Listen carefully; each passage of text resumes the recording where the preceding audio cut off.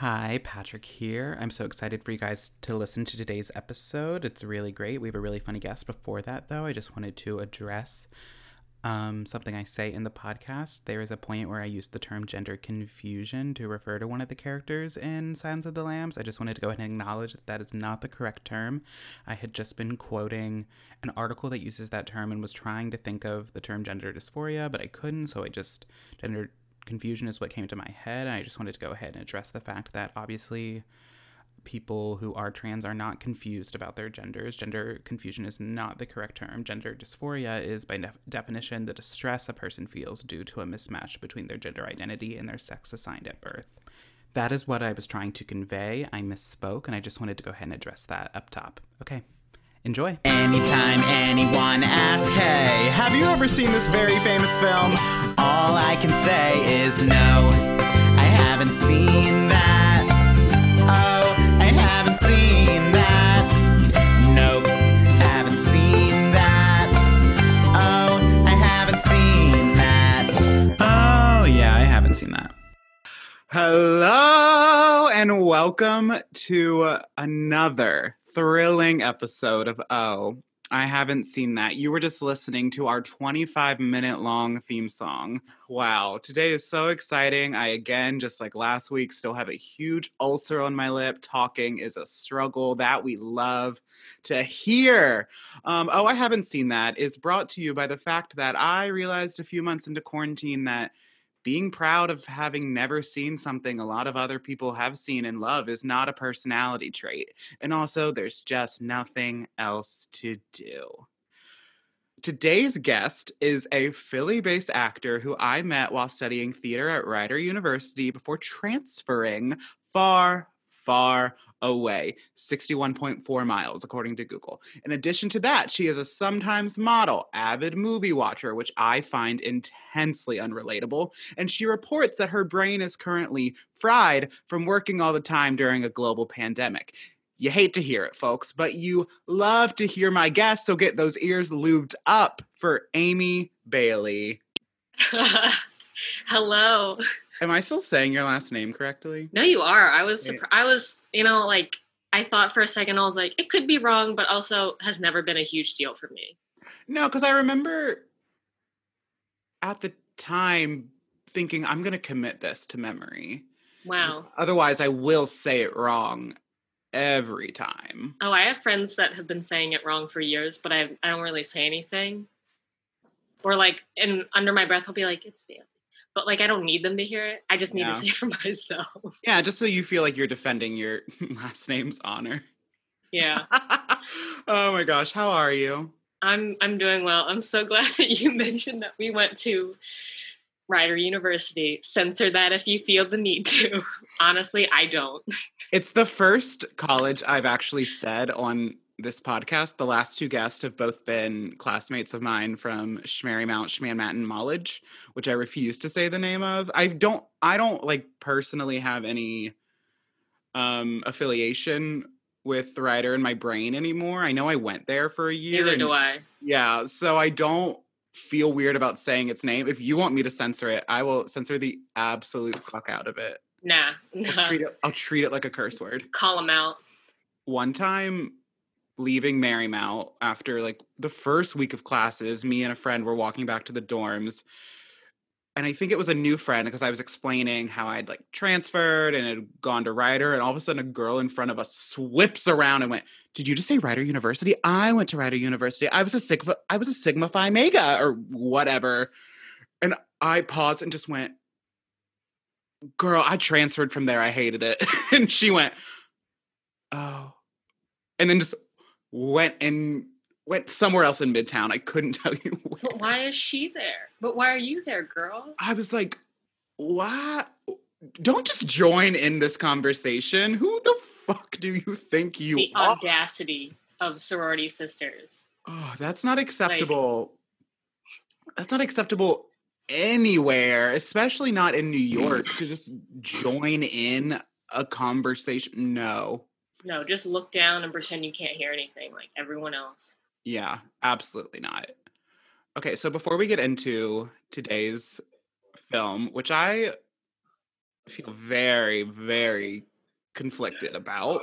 It's rough. It hasn't aged well. No, not at all. But we'll talk about it later.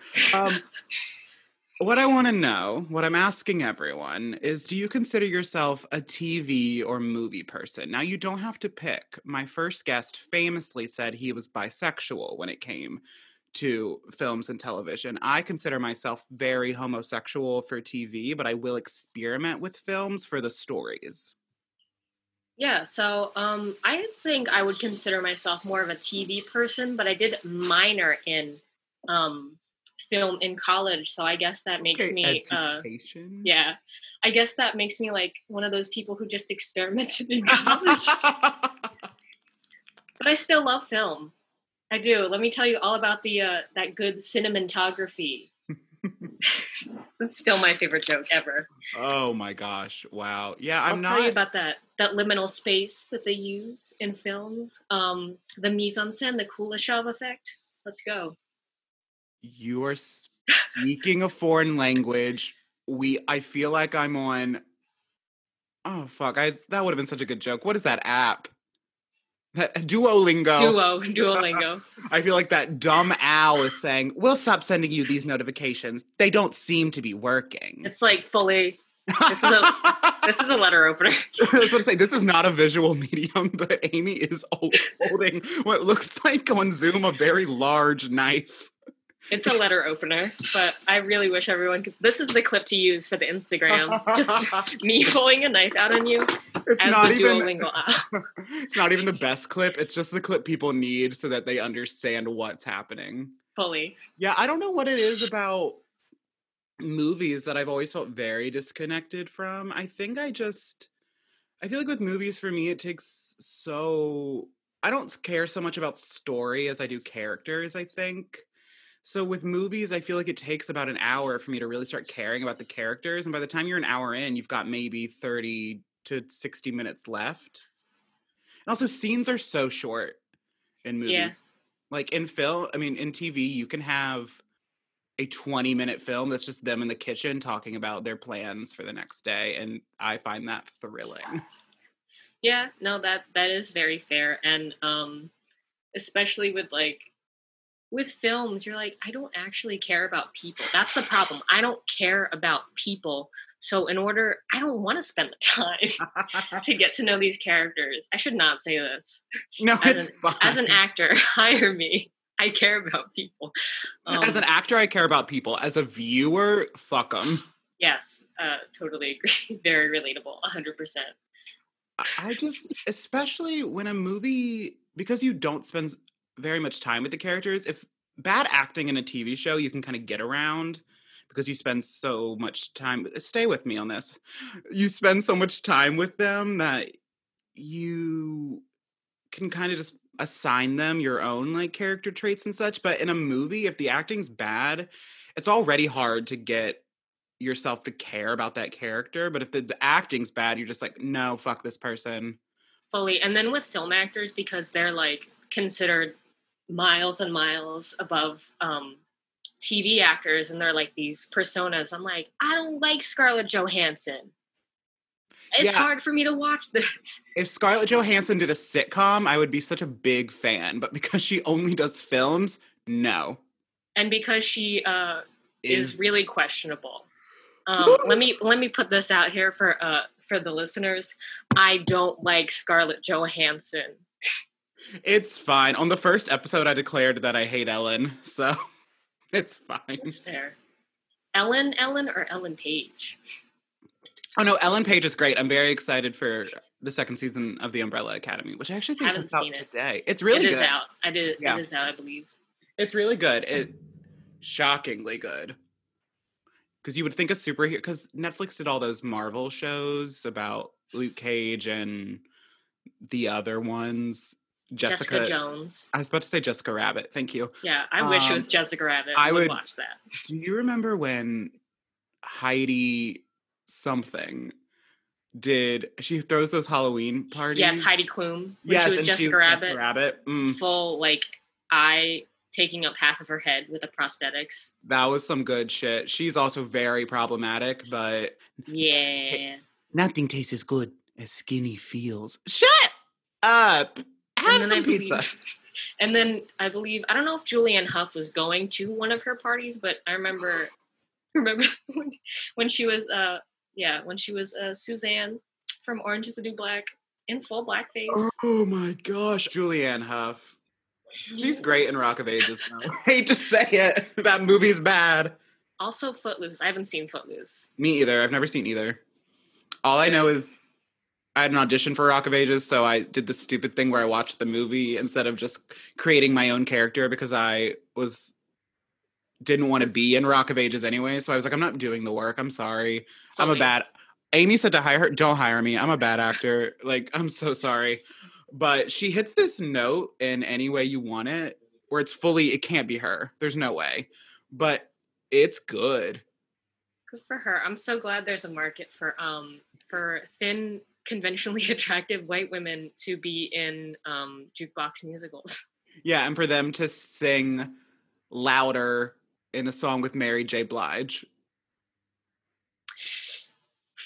Mary J. Blige, isn't it?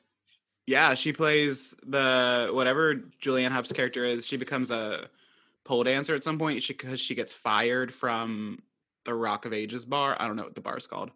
And Mary J. Blige is the owner, runs this strip club, and is Chloe. like, Julianne, this job is hard. And Julianne's like, I can do it, Mary J. Blige. Anyway. And it's not bad. Burlesque. It's just burlesque. It's just burlesque with too many songs. I rewatched Burlesque recently. A great film. What a film that is. I always forget that Stanley Tucci's in that, right? That's I Stanley forget Tucci, right? Yes, I forget every single person who's in it is in it. Kristen Bell's in it. Julianne Hough is in it. Alan Cumming's in it. Yes, Diana Agron's in it. Wait, Diana, my queen. She plays, love her. She plays Cameron Gidget. Is that the guy's name, the actor? I think. I don't know. He plays her. That's a name. She plays his girlfriend that comes in and finds him in bed with Christina Aguilera's. I remember that. Yeah, and she's like, what are you doing? Is this some slut? She must have done it like in between seasons or something. Oh my God. Because this was all during Glee. I wonder if they wanted to write her a bigger role, and Ryan Murphy was like, absolutely not. Ryan Murphy said, I don't like her. Quinn could have done so much. We're so far off topic. I know. But I feel like, okay, this is also, I think Glee's come up in every episode of the podcast so far. Honestly, bring me back. I want to talk about an episode of Glee. I have never seen the 3D concert film. I have it written down as one of the films I want to do. I avoided it. I saw it live, so I've seen it. You saw the concert, or you went and saw the movie? You saw the Glee concert? I saw the concert. Were they lip syncing for their lives?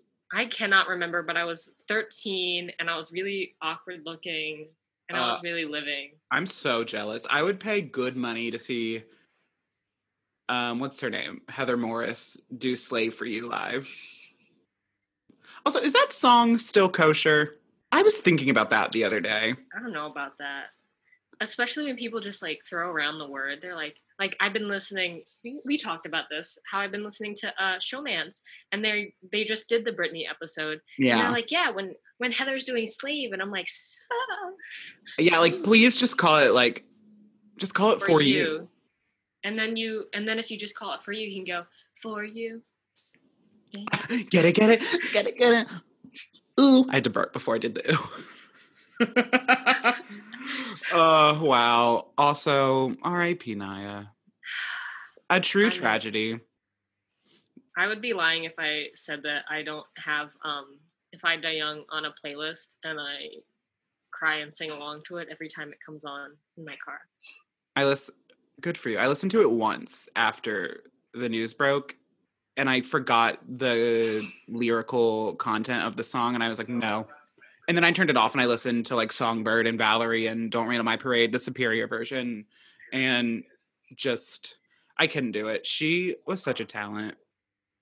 And it's tragic because it's tragic that people weren't acknowledging her for her talent until after the fact. And I'm like, you didn't give her the props when she was doing these like 2-minute long monologues at like breakneck speed. Yeah. Just like coming for Finn. And I just find it so upsetting that Nia never got the recognition I feel like she very much warranted on that show.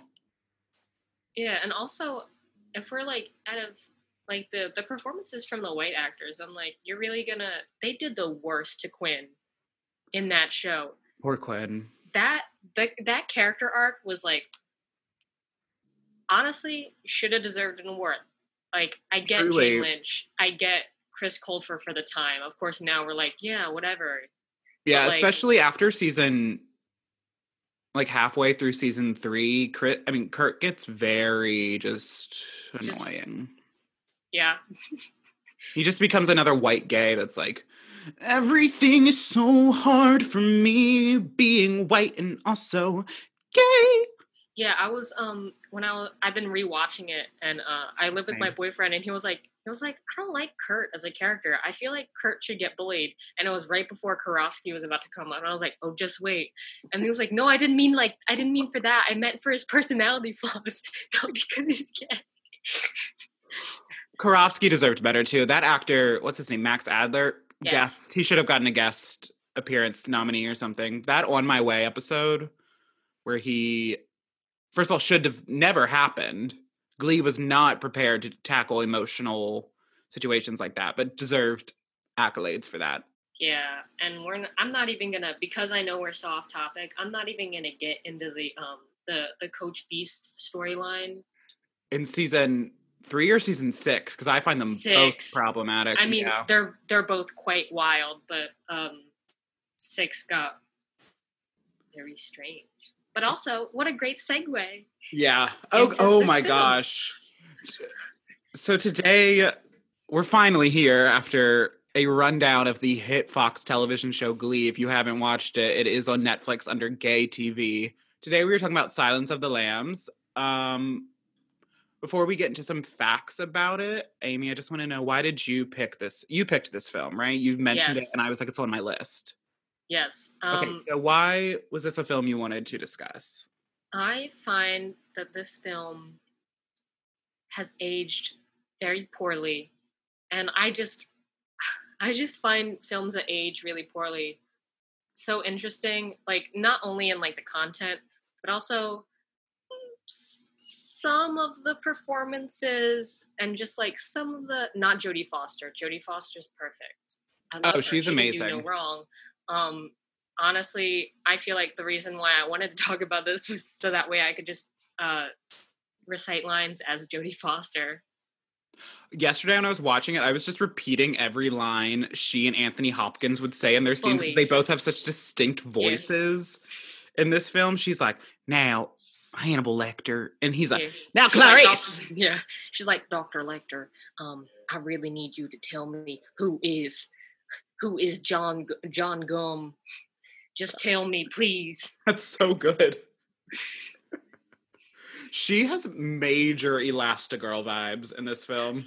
Oh yeah, it's that slightly too long bob. Yeah. Blown out. It's like mom length.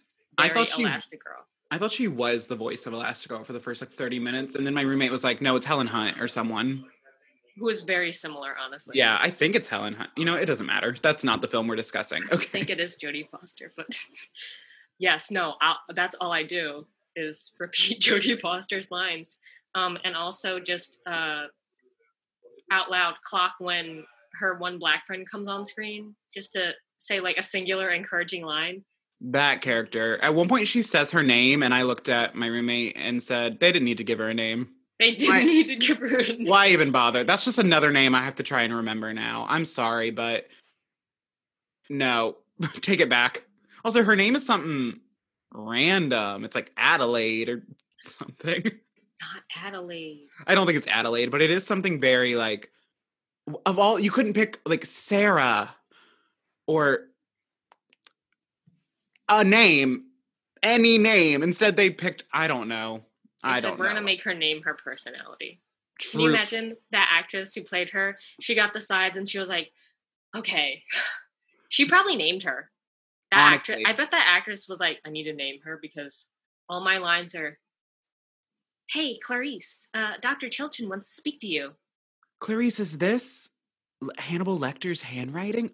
It says Clarice. Of course it is. So not only is she useless, she's also stupid. She's an FBI agent in training. Truly. Also, let's talk about that opening scene where it's Jodie Foster like doing her like training, her physical training, and she's wearing sensible pearl earrings, a light beat, and she's wearing one of those like clips that like you're supposed to be able to put your hair back in a ponytail with, but on any normal person, like your hair just falls right down because a clip is not heavy enough to hold up your hair in a ponytail. I wrote down boo at movies that start with exercise.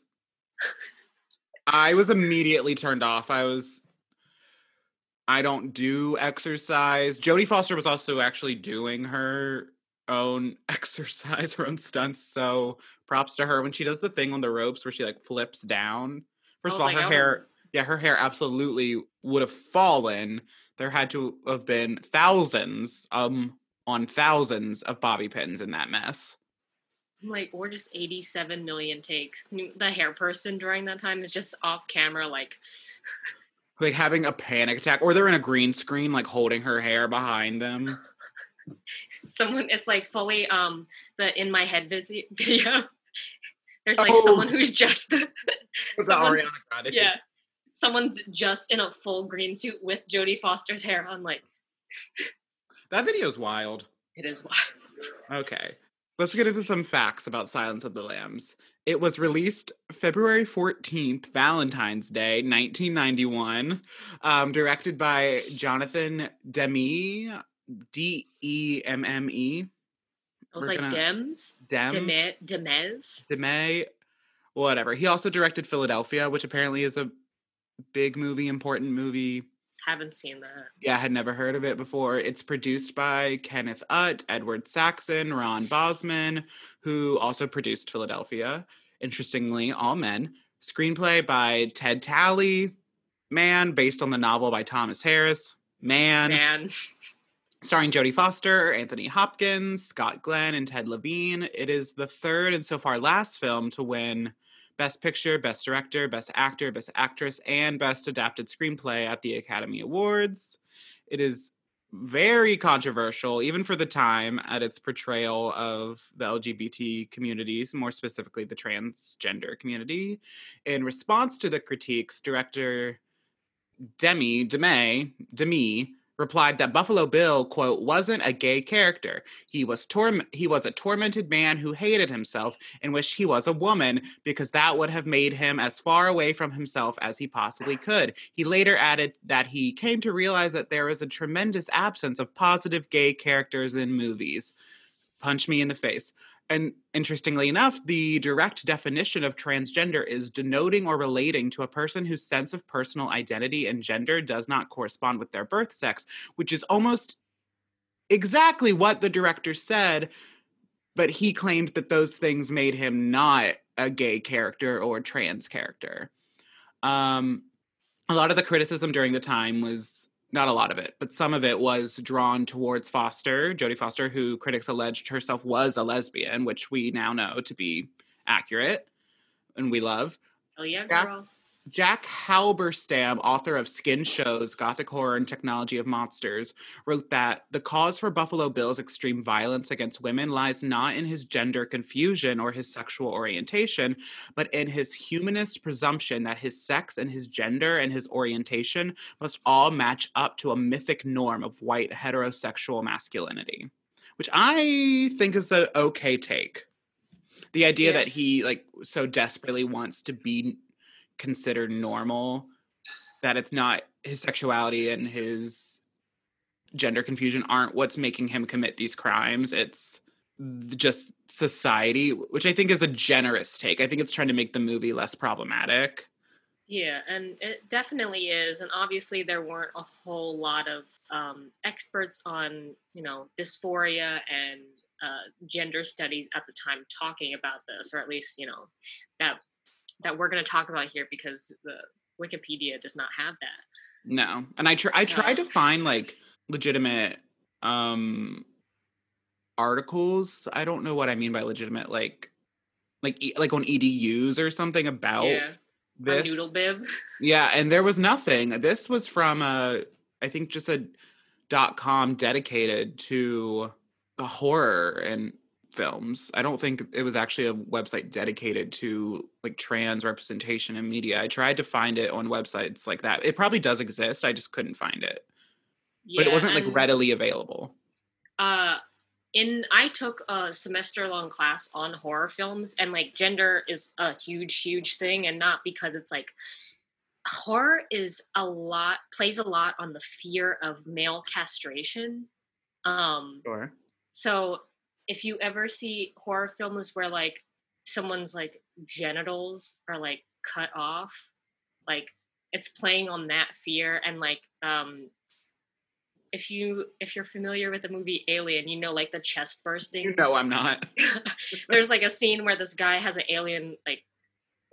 alien burst out of his chest, and that's an allegory for like fear of male rape. Because like that's like a huge thing in horror, is just like the unknown. Yeah.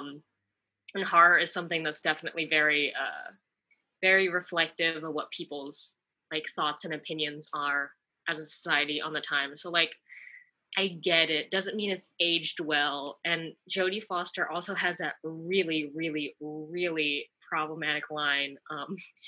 Transsexuals are very passive. That's not possible. Oh yeah, I was remember that. Stonewall begs to differ, love. Transsexuals are very passive. Like, and I get it was maybe trying to like defend themselves from the fact that they were portraying a transgender character as, I would say, the epitome of violence. Yeah. But I don't know. It was based off some of the worst serial killers. Yeah, Buffalo Bill is.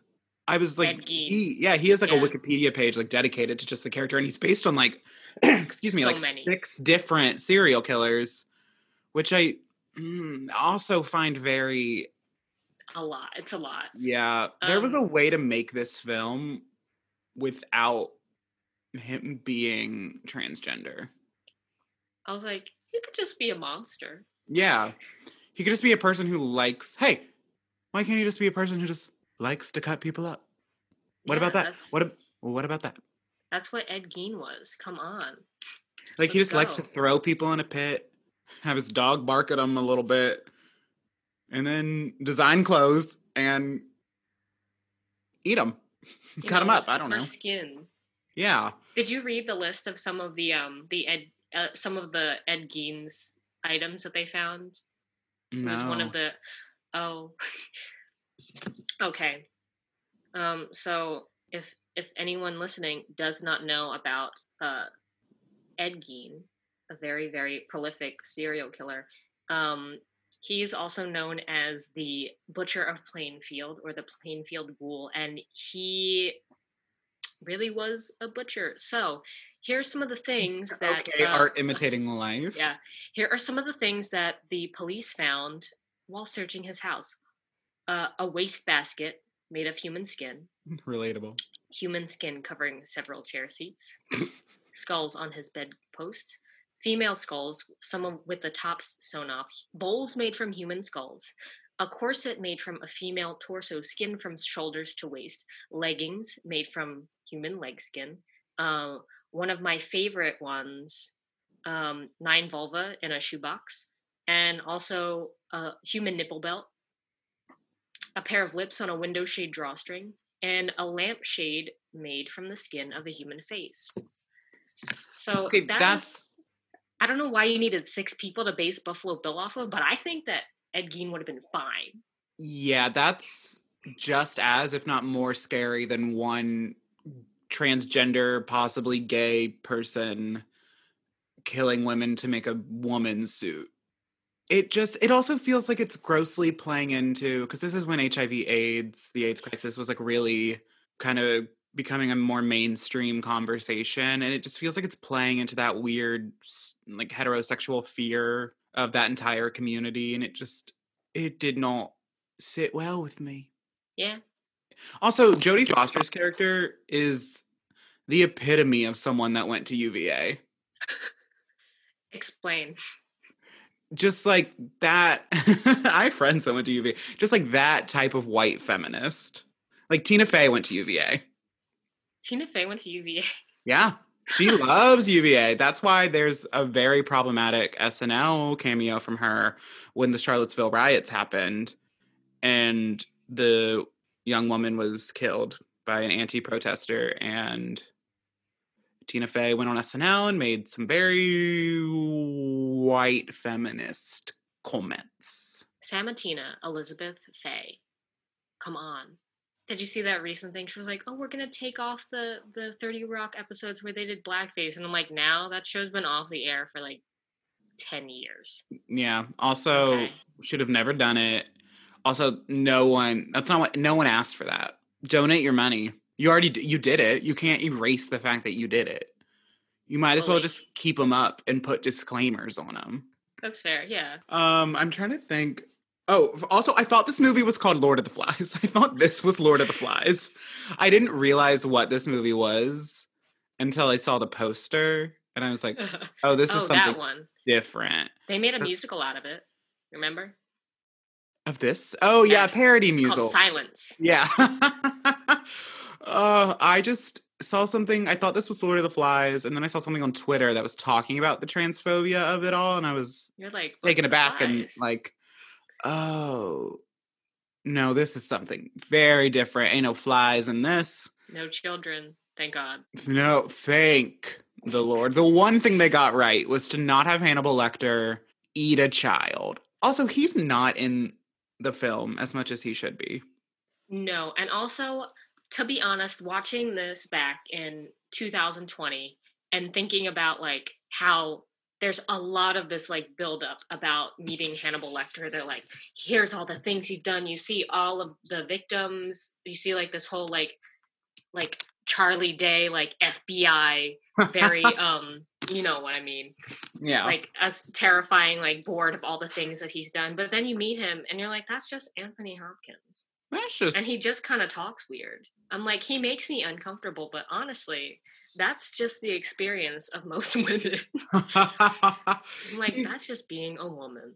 He's not even in the entire third act. The scene where he escapes from his cell that is nicer than my apartment is so good. The entire thing is so well shot. It is an argument for abolish the police, just because how do you not see that a man has someone else's face on his face? Like, you're so done. And also the EMTs don't see it either. You're bad at your jobs. I'm here to say it. But that entire, 20 minutes is great. And then you don't see him again for the rest of the film until the very end, where he's like, hello, Clarice. Congratulations on graduating. He's like, I'm meeting a friend for dinner, which is the best line ever. It's so good. He's great in that film. I understand why him and Jodie Foster both won Oscars. At first, I looked up to see who else was nominated that year, and it's like Laura Dern for which film? Something Rose, Raising Roses. I don't know. No. And Laura Dern really has aged well into her career. Like, stuff when she's younger, like I've seen some of her work when she was like ingenue age, whatever that means. Yeah. But it's really now that she's doing the greatest work. Yeah, she's good in Jurassic Park, but she's great in the shit she's doing now. Her in Marriage Story, that character could have been nothing. But that character's in a different film. That character is in a Ryan Murphy film. When she's ordering that salad and takes off her top. Oh gosh, but it's her. It's Susan Sarandon, and who else? I don't remember her name, but she's also in Thelma and Louise. Oh, Gina Davis. Yeah, and then it's someone else. And at first, I was like, how did Jodie Foster win this. But then when I really thought about it and read a few critics' reviews, her performance is so beautifully nuanced. If it had been anyone else, I think that character would have come across as very anti-feminist. But she does these little things that really make it a three-dimensional, fully rounded character, I think. Yeah, the inconsistencies in what her character believes is like very human, and I think that is also attributed to the writing. Thanks, dude, to this man who adapted the screenplay from this book written by a man. Thank you. You love to see it. Like when she's just getting casually, like she's in the office with, what is it, Dr. Chilton, when she's about to meet Hannibal Lecter for the first time. He's like, I could show you around. She's like, no, I think I'm okay. I think it's best if I go alone. He's like, well, you look real beautiful. She's like, well, thank you. And then even her first conversation with Hannibal Lecter, he's like, do you think that your professor wants to fuck you? And she's like, I don't know about that, but I'm actually here to talk about, I'm actually here to get some information on Buffalo Bill, which is like most of the conversations I have at work. Oh my God. When Hannibal Lecter is like, what did he say to you? And she says, he says he could smell my... Mm-hmm. And he goes, well, I can't. Yeah, I was like, class, that, first of all, that has aged very well. Yeah, that's I will say, that's one of the things in that film that has aged quite well. And I took notes during that part. I said, that's just a conversation with someone who comes into my job. Yeah. Because I work right in Center City, Philadelphia. Oh, no. So that's very regular for myself. And then he reads her for filth about her perfume and stuff. And he's like, sometimes you wear Chanel No. 2, but not today. Not today. I was like, ooh, she didn't want to smell delicious to him. And he caught on to that. Gosh. Ooh. Also, Dr. Chilton sounds very close to Clinton. I think there's something there. I think Clinton wasn't president yet, but he would have been running when they were filming. And I think I don't have the brain capacity to dig into that, but I encourage the viewers to come up with conspiracy theories and send them to me. Fully. I want to know what Monica Lewinsky would have to say about this, because she is a riot on Twitter. She's insane. What was that tweet the other day where there was like, someone was like, what advice would you give your younger self at the beginning of your career? And she said something, but I was just like, oh my God. She's funny. I really like her. Good for anyway. Her. Actually, this is the Monica Lewinsky podcast. I'm pretty sure there is a Monica Lewinsky podcast. Oh my God. Where they just talk about what she's up to. I love how there's a podcast about everything. There really is. That's great. But yes, the very, very casual harassment and sexism that Clarice has to deal with throughout the entire film. Yeah. I really like the scene. This is in the writing, but I like the scene where I don't know, it feels like he's 25 different names.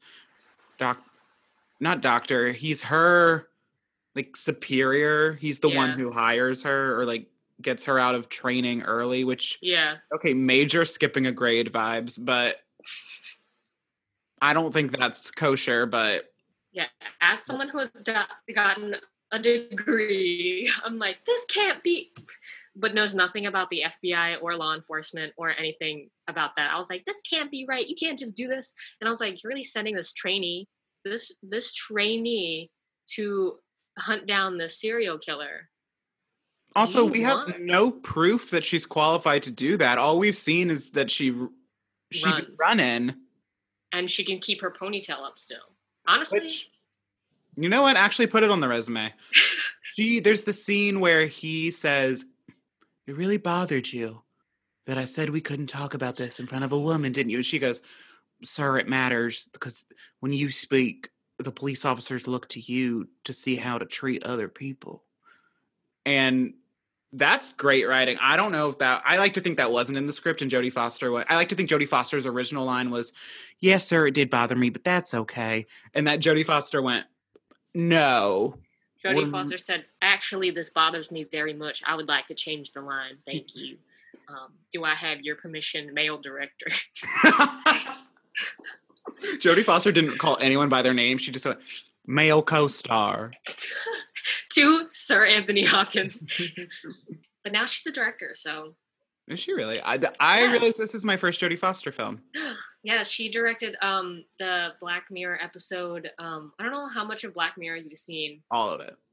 It's the one where the mom implants like the chip into her daughter. She directed that. Archangel. Oh, she directed that. Yeah. Good for her. I like that episode. Wild. Jodie Foster could be Emma Stone's mom. Yeah. I would buy a movie where Jodie Foster plays Emma Stone's mother. You know, I would watch that, and I do not watch anything that Emma Stone's in, but I would watch that. Yeah, so because of the aloha of it all. Yeah, and also just Emma Stone. What was I gonna say? This movie feels like a very long episode of Law and Order. And it's shot like a very long episode of Law and Order. I agree. Do you know the episode of SVU where it's Robin Williams? No. Oh my God, watch that. There's an episode of SVU and it's Robin Williams as the antagonist. It's very much that. Damn. Oh yeah, there's some really, some of the most disturbing SVU episodes are like from like comedy legends. There's a Carol Burnett episode, and I've never been more disturbed by an SVU episode than when Carol Burnett was the antagonist in that. I was like, she played a bad person? Yes. And it was I love so that good. For her. It was so good. So good.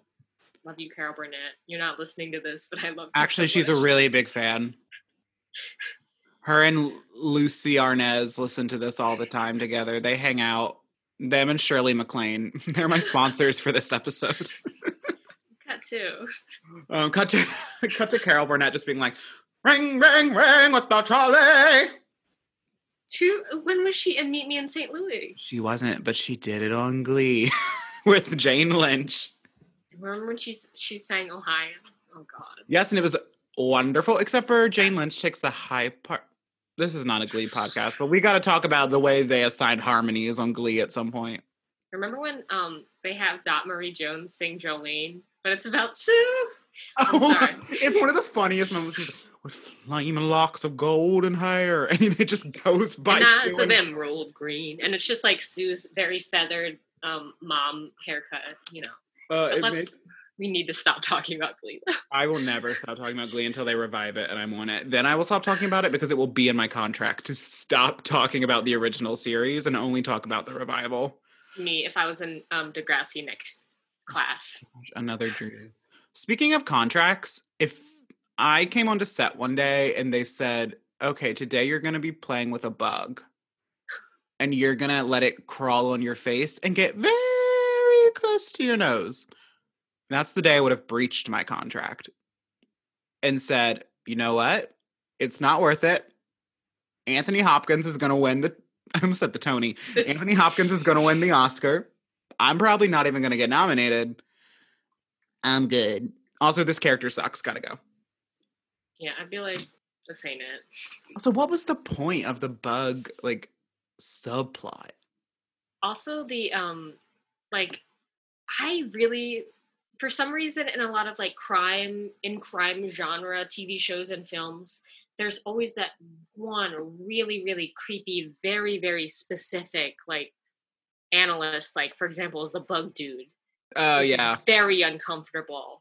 Like in Dexter, it's the one Asian dude. I forget what he does. He's not the blood guy. That's Dexter. But like, I haven't seen Dexter. Oh my God. But like in every crime show, there's one dude who's uncomfortable and he makes all the female characters incredibly uncomfortable and they just have to laugh it off because, you know. That's how workspaces be. You know. Jodie Foster has a really good moment in that scene with them where she is, what does she say? She says, "Are you asking me out, doctor?" But she says it in a flirty way, but the look on her face is like, "I will end your life right here and right now, sir. I don't know if you know this, but I was pulled out of the FBI training program early to be here." She's like, "I don't know if you knew this, but I have brought this knife in." I'm holding the knife again for everyone. I don't know if you know this, but I have brought this here knife with me. Even though I have gone through several metal detectors and I've been patted down, perhaps inappropriately, by several guards. I was gonna say something. Oh, the scene where Hannibal, that's his name, escapes, I loved for many reasons. One, because I like it when a movie is gory without actually showing the gore. Does that make sense? When he like rips the tongue out, but they don't actually show it. You just see after. I like that. It's you still feel gross and scary, but without actually seeing it. I don't understand why movies made specifically post 2005, I want to say, feel the need to actually show like a needle going through someone's eye. Like if you have it happen with the character turned around and then they turn around and they have a needle in their eye, shockingly enough, I can put 2 and 2 together. I think it's just because so many, like, we're so desensitized now. Like I had a thought when I was rewatching this and I was like, Silence of the Lambs was Tiger King at the time, because listen, you have the misgendering of trans people. Yeah. You have the sexism in that everyone really loves to say that bitch Carol Baskin, and I don't think it's just for the joke. I think we just hate women. Yeah. Even though she's nuts, I'm not defending her. She's wild. No, they're all bad people.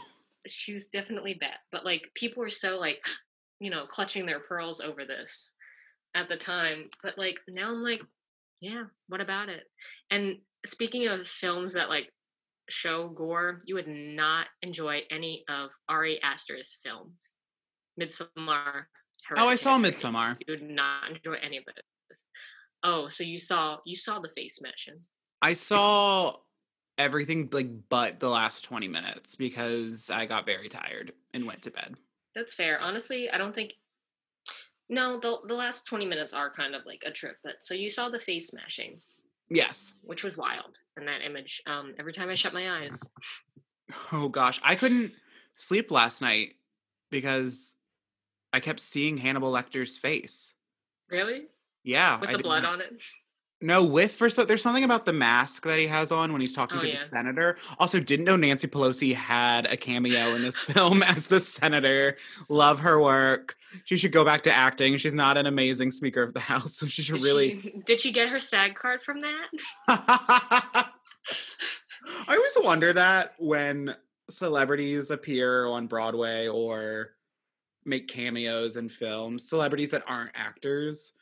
Are they just given special contracts, or are they actually like put into the unions? Yeah. Is Mel B a member of Actors Equity? Does she pay her dues? I just want to know if every stunt cast celebrity in Chicago is Equity. Like, is Nene Leakes Equity? I would hope so. I hope that Nene considering she also did Cinderella, I feel like there's a pretty good chance that she actually is. Oh, I forgot that she did. Oh yeah, because she did. I don't remember if she was the original. No, she was not the original. When Kiki joined, they cast. Is it Sherry Sanders that they cast as the evil stuff? Sherry Shepherd. Sherry Shepherd. Yes. I think. And I'm like, why not have mixed race families? Brandy did that.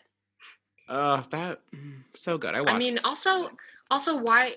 I don't know if they did that because Anne Harada was always Charlotte in that, and they sure did not care. I love her. Me and my roommate recently rewatched Smash, and she's great in it. I love Anne Harada. She's so good. Do you have any more before we take our break and go on to our next segment? Do you have any other general notes about the film? I have one, I think, which was, I like the FBI sign that says hurt, agony, pain, love it. I saw that. Just I saw those notes and I another, was like, what?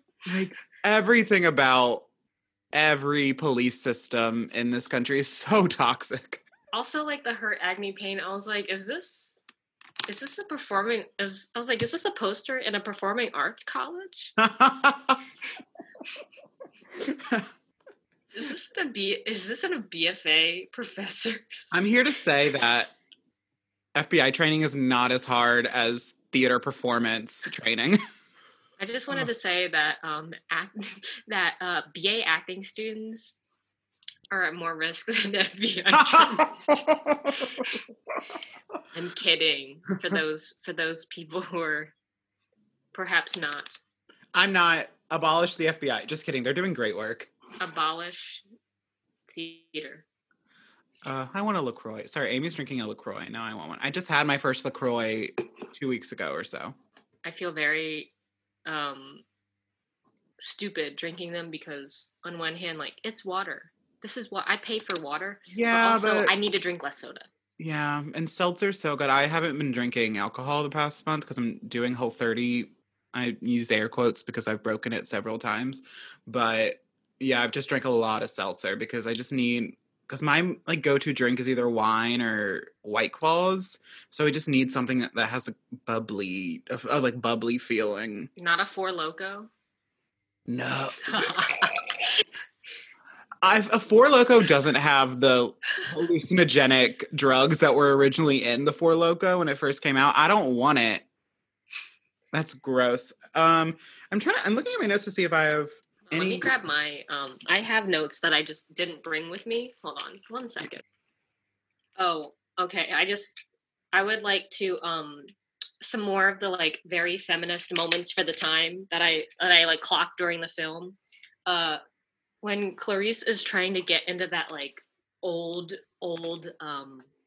like that abandoned apartment when she first goes to look for, what's the name where Hannibal Lecter's like, yeah, go to my old patient. Oh, the storage unit, Miss Moffat? Yeah. Or whatever, yeah. Yeah, something like that. And she gets in with the tire jack when she can't get in. I was like, ooh, yes. Do you know that like feminists at the time were like, yes, and when she handed the dude the card and said, if anything is to happen to me, sir, this is our agency here in Maryland. They know you're with me. She was like, here you go. And then immediately cuts herself and was like, well. Yeah, when she finds the head in the, is it a hearse? I thought it was a hearse. Yeah, or like some hatchback, some nasty old car. I'm gonna say it's a hearse just because the fact that it was covered with an American flag and it's a hearse, I was like, ooh, symbolism, COVID, predicting the future. John Dems predicted the future. And Bill Gates. Bill Gates, John Dems, and The Simpsons. We have to give it up. I will say that one of my final thoughts before our break is that Memphis the Musical is the only good thing that's ever happened in Memphis. Nothing. Is that where she was? There. Yeah, that's where Buffalo Bill is. They got her running all over. Yeah, I think, or they like send her to Memphis or something.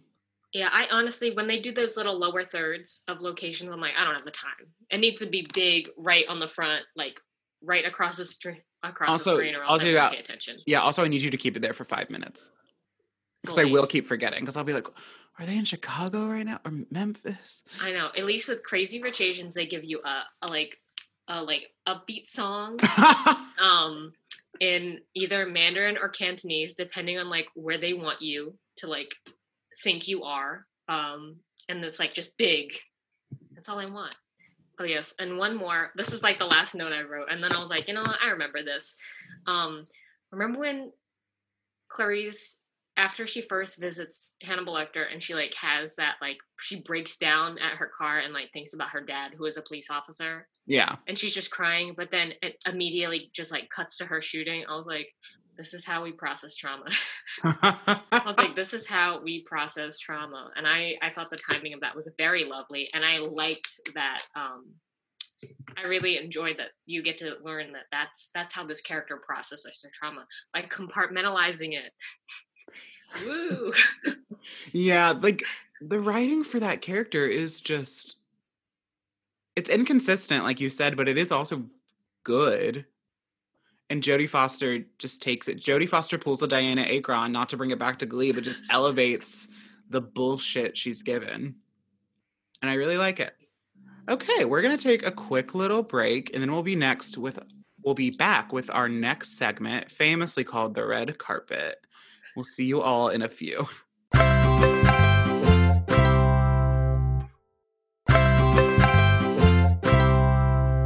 So we're back. Welcome back. I hope you enjoyed those amazing ads from our sponsors, Carol Burnett, Lucy Arnaz, and also Shirley MacLaine. So now we're going to start our segment called The Red Carpet. As you guys know, famously, I hate the name of this segment. I just cannot think of anything else because my brain don't work good. So if you guys can think of anything, please reach out and give me another name to call this segment because I like the segment, hate the name. Okay, first part of the segment. Amy, review the movie in 5 words. Now, this could be a 5-word sentence, or it could be 5 different adjectives or small little phrases. I can go first if you would like, or you can go first. It's up to you. I'll go. I'm just going to repeat what I said earlier, which is Tiger King of the 90s. Solid. I like that. Mine is Where Were the Lambs, Bitch? Where were Silence of the... It was like, Clarice are the lambs. Have the lambs stopped screaming yet? And I was like, have they? I don't know. Also, like, what was the point of that? That story is stupid. I assumed she was lying. Because that story's dumb. And just, what's the point? Nah, even though she's like soon to be, even though she, skipped a grade in FBI Academy, I was like, she's still not smart enough. Like, she's very affected by this. I was like, she is really pouring her heart out to this serial killer, and I would not do that. I'd be like, hello, my name is Bethany. I'm from Chicago. I'm absolutely obsessed with lambs. Have never had a bad experience with lambs.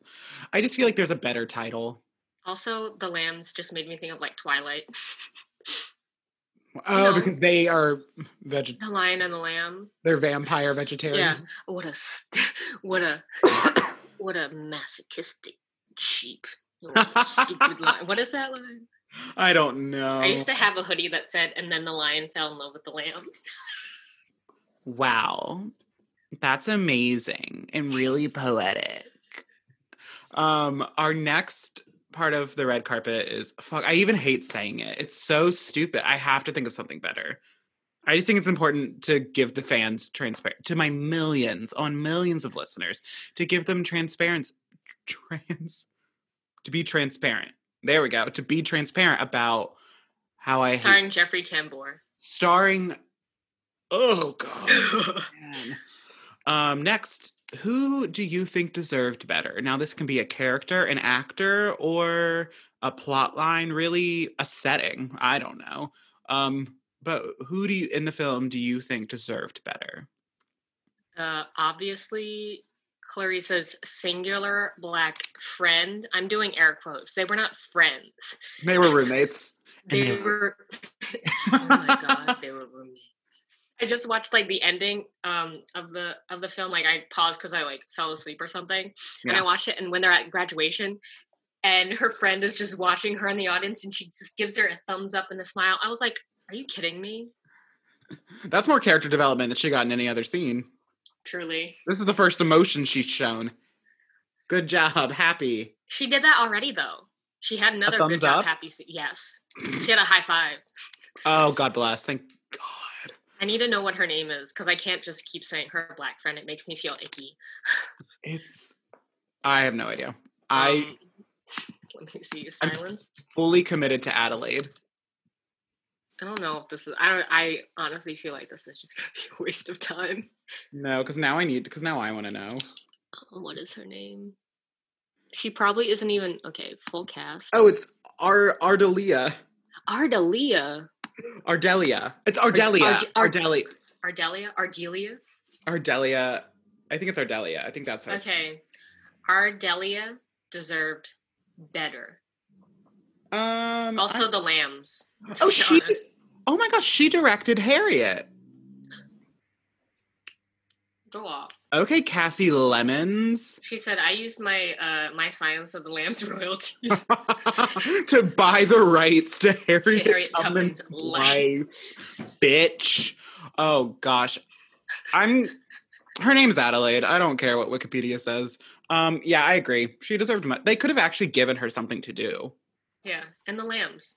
Give the Lambs their due. Yeah. For me, I'm going to say the entire trans community deserved better, but also the city of Memphis.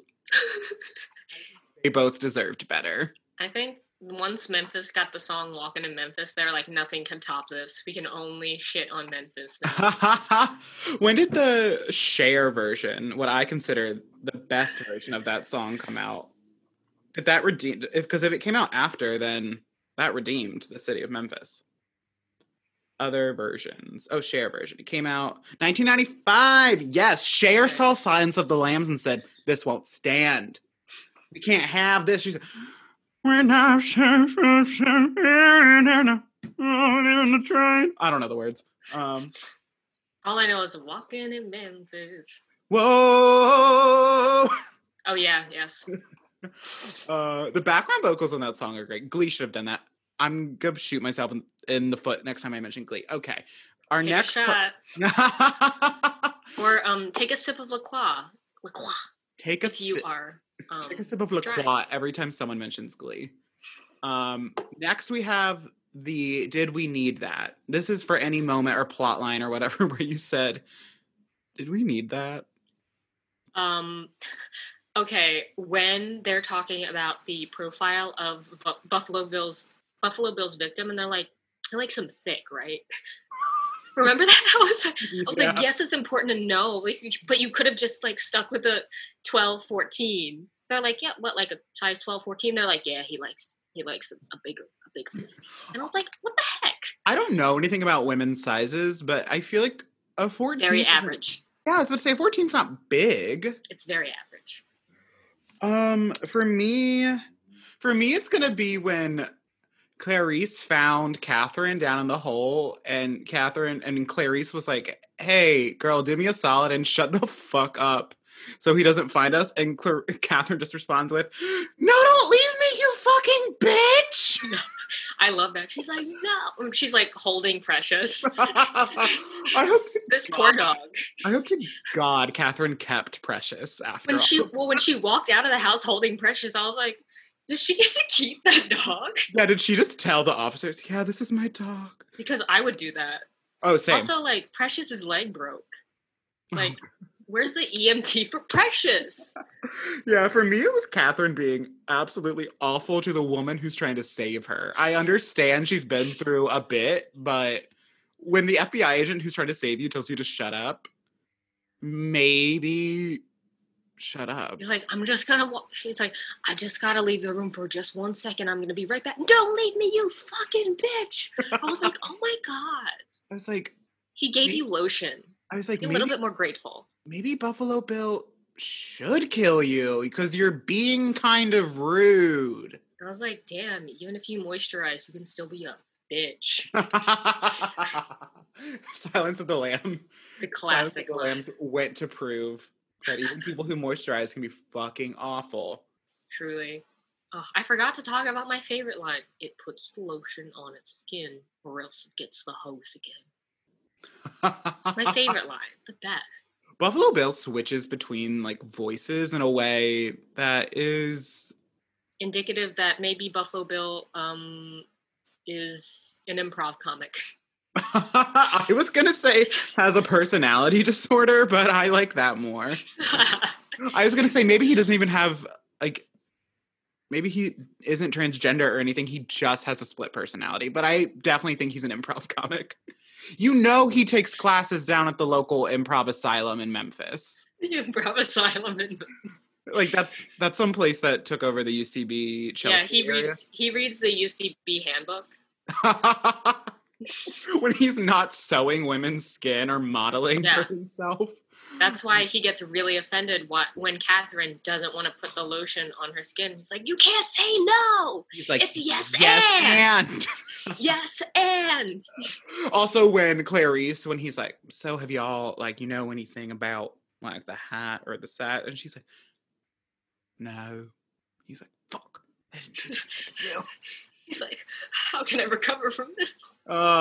Which just goes to show you, people with UCB training, bad serial killers. I stand by that. Yeah. Our next is one of my favorites. It's an award. It's the I didn't know they were in this / wait, who is that award? This award goes out to the Missy Piles of the world. The people who are always booked and blessed, always making money, but you see them in the movie and you go, who is that? I know I've seen them before. You Google their name. You know their face. You still don't know what you've seen them before. So now you have to go to their Wikipedia page, scroll down, go to the filmography, and look through it. Look through 200 different credits and find them. Oh gosh, I don't even know. Let's see. Do you want me to give you mine? Yes. Mine is, let me look up her name really quickly, but the actress who plays Catherine played a doctor on Grey's Anatomy, Brooke Smith. She played Dr. Erica Hahn on Grey's Anatomy. Erica Hahn was like the original... Erica Hahn was like a lesbian that was brought on, who dated Callie Torres, who then they wrote her off and replaced her with Arizona, who was essentially almost the exact same character. So that was mine. Excuse me. It was hard to find one, though, for a minute. Because for a minute, I was thinking, maybe I don't have a winner for this one. I don't know if I have one, but I swear that I've seen the... I'm looking at the one actor who's the bug guy. He looks familiar. I feel like I've seen him in something, but... He does. I don't think I've seen any of these movies on his, like, in his filmography. You know who he looks like? He looks like the guy, one of the actors that's on The Politician. I've never seen that either. So never mind. What about Mr. Lang? Let's see. I don't know any of these people. I know we just learned it, but I also think Casey, what's her name? Casey Lemons? Casey Lemons could be a recipient of this award. Yes. Have I seen it? Wait, she was in Candyman? Was she her friend in Candyman? Who did you play? Okay, so Casey Lemons, the director of Harriet, aka Ardella. Adelaide. She was in Candyman, which I recently watched. I've never seen, but I will take your word for it. It's on Netflix. I recommend. That took me forever to find that. But you know what? We stan her because she's doing good work. And she is the recipient of the award today. Next, we have the me moment. This is the moment where something happened or something was said and you went, that's me. When Clarice gets blood spat in her face. I was like, that's me at work. When? The guy who says that I can smell your, and then when she goes to leave, she like gets blood spit in her face. That's semen. That's semen? Yeah. Why did it look like blood? Because he's masturbating. Oh, okay. Well, yeah. Still holds. I still stand by what I said. For me, it's gonna be when Hannibal calls Clarice a well-scrubbed whistling rube. I said, that's me. Oh, also when Catherine is trying to get Precious to get Precious down in the hole with her, and Precious just runs away. Oh, and then she's like, "Come on, you dumb fuck." Yeah. Also, when she's trying to whistle, and she's like, yeah, when her lips are so dry. Yeah. Me. She got a tongue. Yeah. Anyone can whistle. They didn't write that song for nothing, Catherine. Easy. Maybe if you had done a career in musical theater, you would know. Maybe you wouldn't be in this predicament. No, she would. No, she would absolutely. I would target her because of that. Oh my gosh. Okay, next we have You have two options. You can either plan a sequel, ignoring the fact that many sequels and prequels exist, because I refuse to watch them. I never will. I have no interest. And also, Jodie Foster's not in them, so I don't care. Or you can write like a 2 to 3 line jingle for the film. All right, I want a spinoff starring our good pal Adelaide. I want it to be like a Midnight Sun type deal where it's the same movie, but it's just from her perspective. Like she's in none of the action, but she's like just watching. Always watching the news. Yeah, so it's like a lot of it's the same shot, but just farther away because it's what she sees. What is it called? Our deal. I can't stop screaming. I can't stop screaming. No one's going to listen to me. Oh my gosh. The lambs haven't stopped screaming. The Ardelia story. My lambs are silent. Not by choice. Not by choice, simply by the fact that I was not given any. I think I'm gonna write a jingle. Let me think. Oh, Clarice, let the lamb speak. Oh, Clarice, the butcher's got to make some money. That's my jingle. Got to make some money. He's paying for your clothes, honey. Just go to sleep. Let the lamb speak. Ooh, go to sleep. In the morning, everything will be at peace. And that's my song. I like to imagine when you first started that, I was like, I want it to be to the tune of Fat Bottom Girls. Oh, you're gonna shut up the lambs tonight. Yeah. Buffalo Bills, you rip the skin off lots of women. What is that Cher song? It's like, just like Jesse James. It was just, just like Buffy Bill. Buffy Bill. Oh, wow. And that brings us to our last part of the red carpet. Does it go in the vault? Which is to say, do we preserve this film? Is it representative enough of its stars, of its genre, of the times, whatnot, whatever you pick? Does it go in the vault? I'm gonna give it a hesitant yes. Okay. Because I do think that it's a very interesting film. It is one of my favorites, which is why I wanted to talk about it.